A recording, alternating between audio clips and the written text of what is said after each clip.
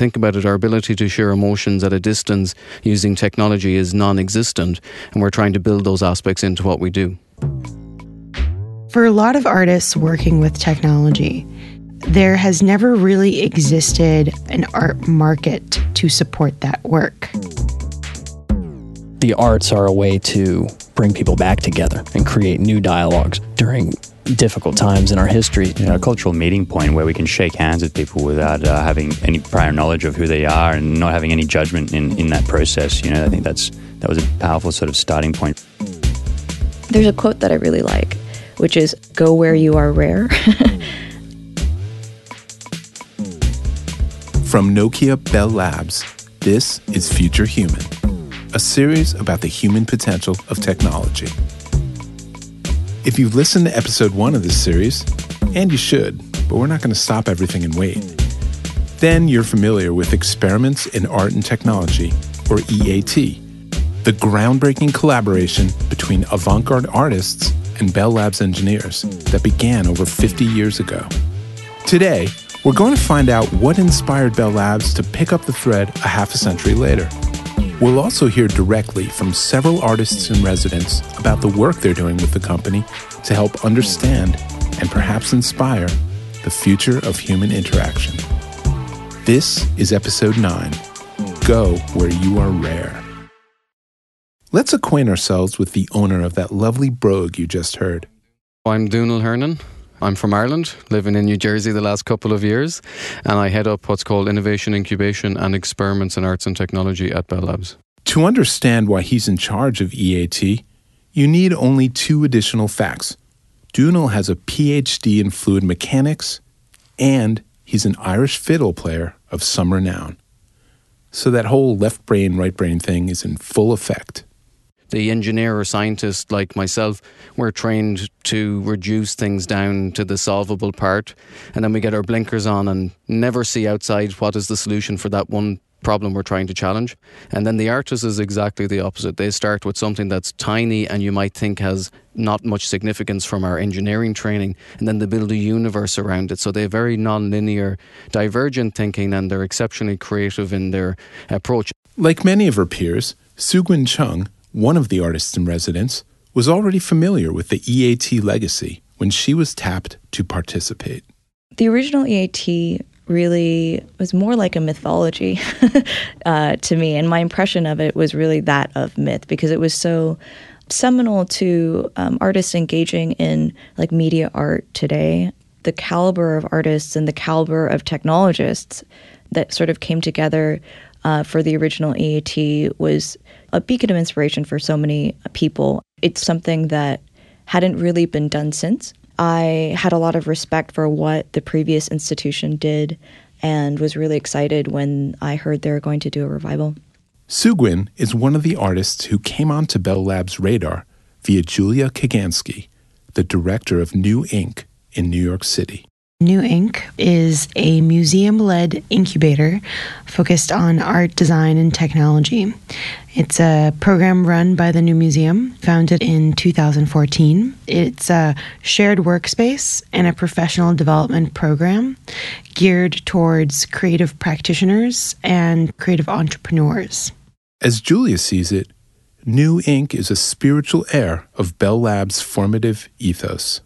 The community was always designed to be a bit of a melting pot of different disciplines and skills and ideas.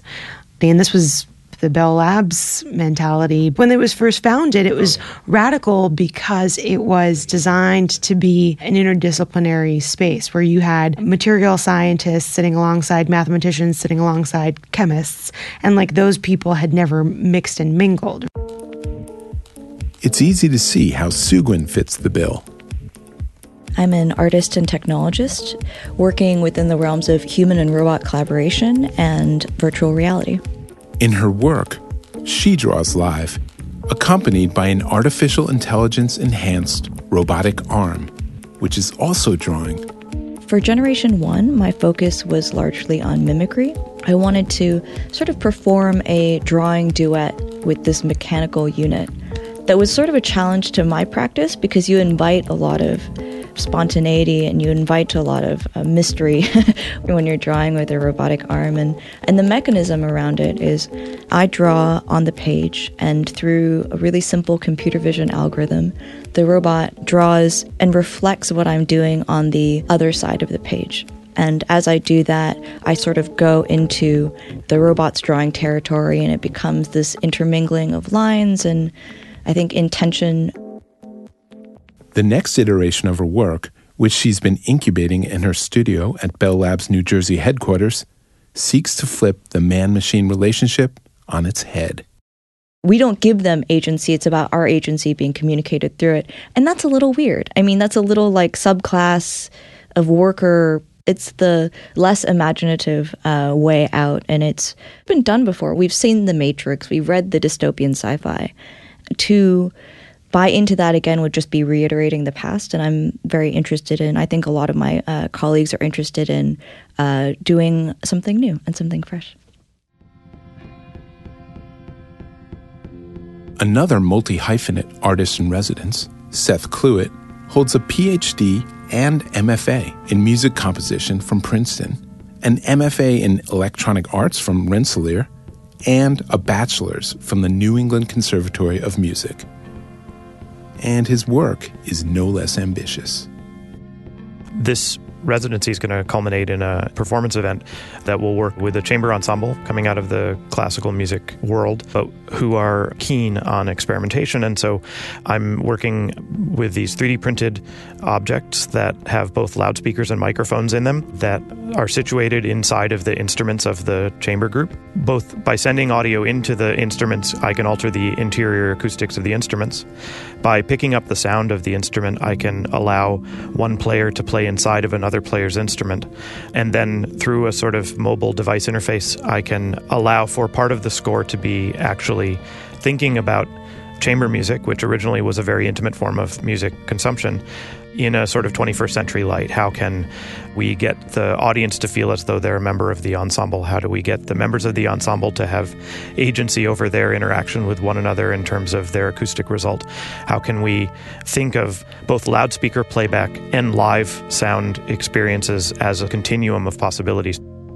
I've been developing new notation systems for classical music that enable real-time interaction with malleable notation that lets some of the elements of the piece be fixed by me that I'm interested in, pitch and overall density of the composition, but also within the notation system gives the performer some choice that's based on their perception at the moment. So if I'm playing this note now, what's the next best rest and the next best pitch to follow that rest for my contribution to the texture presently? His complex project has afforded him lots of interaction with Bell Labs scientists. Someone will bring an idea to the table or do a demo of a thing, and then I go into art critical mode where we sort of find the weak spots or the spots where we're not thinking enough about the end user, or we're not thinking enough about the ethical implications, or we're not thinking enough about other ways to do things that are from outside of the sort of current fashionable mode within the technical sphere. His work with the labs has yielded unexpected but entirely welcome outcomes. I've had maybe a half dozen to a dozen instances in which I've had a meeting with someone, realized they're working on a topic that nests really interestingly with someone else's topic, has nothing to do with my art, but I have the opportunity to go back to the first researcher and say, you should talk with that person over there. They're interested in the same idea and they're looking at it from this angle. And then they go and have a cup of coffee and something else interesting happens. And maybe art happens in the process of that, but also this strange artist ability to draw connections across disparate parts of knowledge having a positive impact on the culture of the campus. This is a byproduct of how the artists are treated, says New Ink's Kagansky. They are enabled and not trivialized or fetishized in weird ways. But I think that they are, really taken seriously as practitioners who have a specific set of skills and a way of thinking and working that has value and that can contribute something to the work that Bell is doing, which you really don't see that. Lindsay Howard, an independent curator who's the residency producer for the project, underscores the dynamic at play. When I'm at Bell Labs working with the artists here, I'm thinking about what a privilege it is for them to be in this space, but also how much I feel like it's almost a requirement to have artists in the room at the table with these engineers and researchers when they're making those early, very important decisions that might have ethical or social implications that wouldn't be considered without an artist in the room. I often think about how interesting it would have been to have an artist at the table when Facebook was thinking about the like button and what an artist would have been able to suggest about that. It's become so much a part of our culture at this point. I just wonder what would happen if we had more artists out strategically placed in these kind of places to help tech companies think about how they design and create new ideas. Another New Ink artist in residence, Lisa Park, drafts her audience into her work. I was working on a piece with using a heart rate monitors and then using audience like an instrument. They're using their body as an instrument, so their heartbeat, each one of them is controlling a specific instrument sound, like violin, piano, marimba, percussion, and others. I was acting like a conductor where I was giving them certain instructions, like now you guys hold hands to each other, maybe kiss another person, and based on those activities, their heartbeat goes up and down, and then that is triggering the speed of the instrument. For her Bell Labs piece, she's channeling homesickness into a timeless symbol of family and rejuvenation. Since I was originally from South Korea, I was missing the physical presence of my family and friends. I was thinking a lot about human relationship, intimacy, how emotions are being influenced based on the touch and the physical presence of the people. And then I was thinking about the cherry blossom tree, because I remember the time I was spending with my family, being in this cherry blossom festival, and then just, it's like a awe moment. Actually, a lot of Asian cultures reference cherry blossom tree as a metaphor of life, because it is short-lived, and then it is very, beautiful. And then it also has a lot of meaning about the spiritual beauty and then the closeness between the families and friends. I'm working on a projection mapped or three-dimensional cherry blossom tree, like a life size. And then that cherry blossom tree will only bloom based on the physical interaction between the people. So only when you have the touch between you and the another person, the flower will start to bloom, and then it will collapse to its original state when they don't have a physical touch. The petals falling, that's the end of the experience. Right. So there's like a blooming part, and then also the petals falling.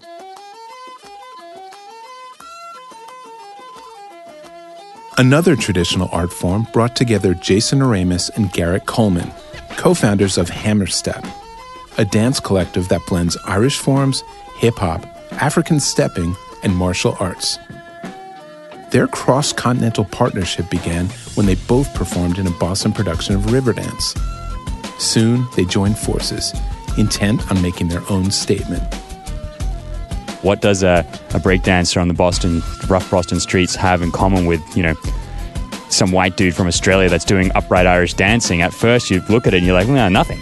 But actually, no, there was a big voice, and we noticed that straight away when we're talking to these guys on the street, and they noticed it with us. It's like, what are we doing? We're expressing ourselves.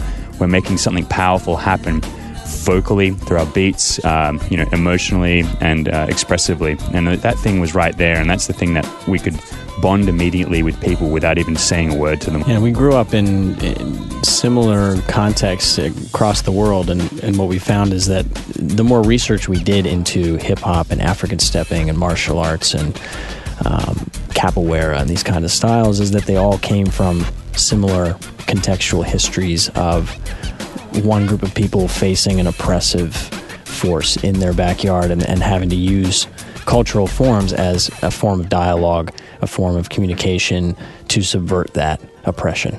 So what we started to look at is where are there crossover points between these forms? What is, in addition to the context, how do they rhythmically speak to each other? You look at like 4/4 rhythms, across cultures, and they they sync up. And when you combine those, you layer them, and you show the juxtaposition between them, you start to evoke something that didn't exist prior. And so in our early experimentation with Hammerstep, we worked with street dancers in the New York City subways. We busked on the streets of New York and Boston.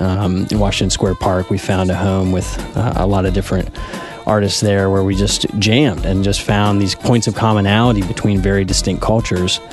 And ever since, I've been trying to bring those statements to the forefront in a pretty divided world, to show what could be through art. In the spirit of the populist origins of Hammerstep, the duo has been creating a new work as part of their residency, one that aims to break down barriers between audience and performers as never before. It's called Indigo Gray. We are big fans of Sleep No More and what they have sort of opened, the opening of Pandora's box when it came to doing something special and immersive and walking an audience through an experience. We as audience members couldn't participate, and we weren't encouraged to have any influence or agency on the narrative itself. And that's something that we're trying to bring into Indigo Gray specifically. They've created an immersive thematic experience, one that, not unlike Lisa Park's Cherry Blossom Tree, relies on the audience's active input. The world of Indigo Gray is a larger narrative world. We plan on having a series of tiers of involvement. You can be a spectator and still have a great time and witness a lot of spectacle stuff and experience what it might be like to live in the future. But there will be rewards for those who are most curious and are most instigative in their involvement and most active in their participation. We're trying to empower the user, or at least let them empower themselves within a fantastical world, so then they can step out of that world in their own lives and find new ways to have agency and display novelty within their habitual patterns of existence. The vast production is drawing a lot of support from the team at Bell Labs. We are in the process of coordinating with the drone team to program flight paths and physical-based control of drones into our performance. Our piece involves, in the narrative itself, sort of drone security. These drones are sort of monitoring how people are interacting throughout the show, and they're also herding people as they go through, so sort of creating these invisible boundaries of where you can and can't go.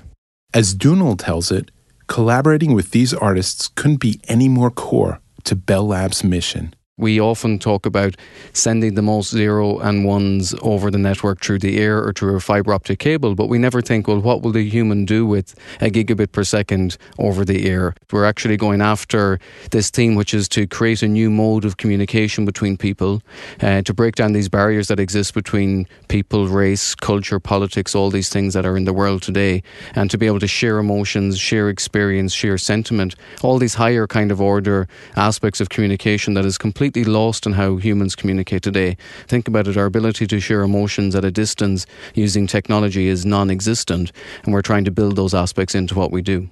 And for the artists, whether it's Seth Kluwett's new mode of classical performance, Lisa Park's heart rate monitor symphony, Hammerstep's dystopian rhythmscape, or Soogun Chung's robot empowering live draw, the partnership nourishes their boundless vision.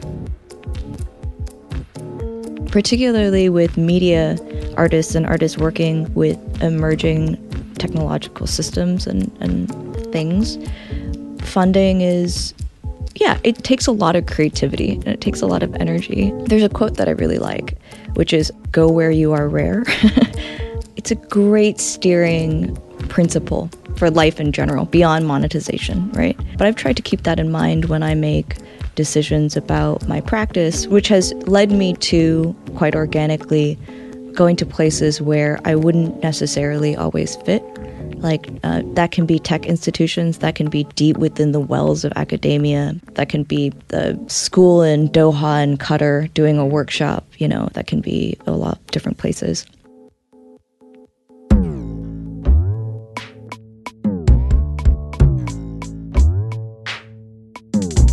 For more information about the topics discussed today and links to the artist's work, please check out our show notes.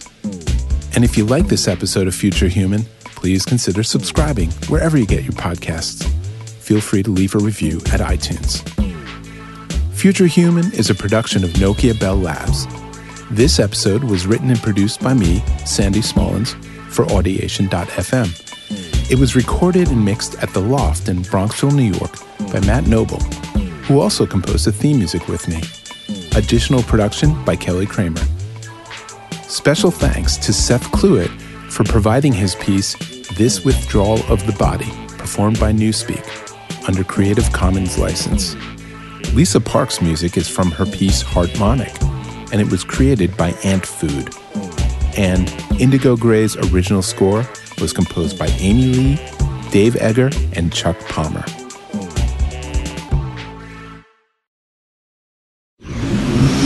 Audiation.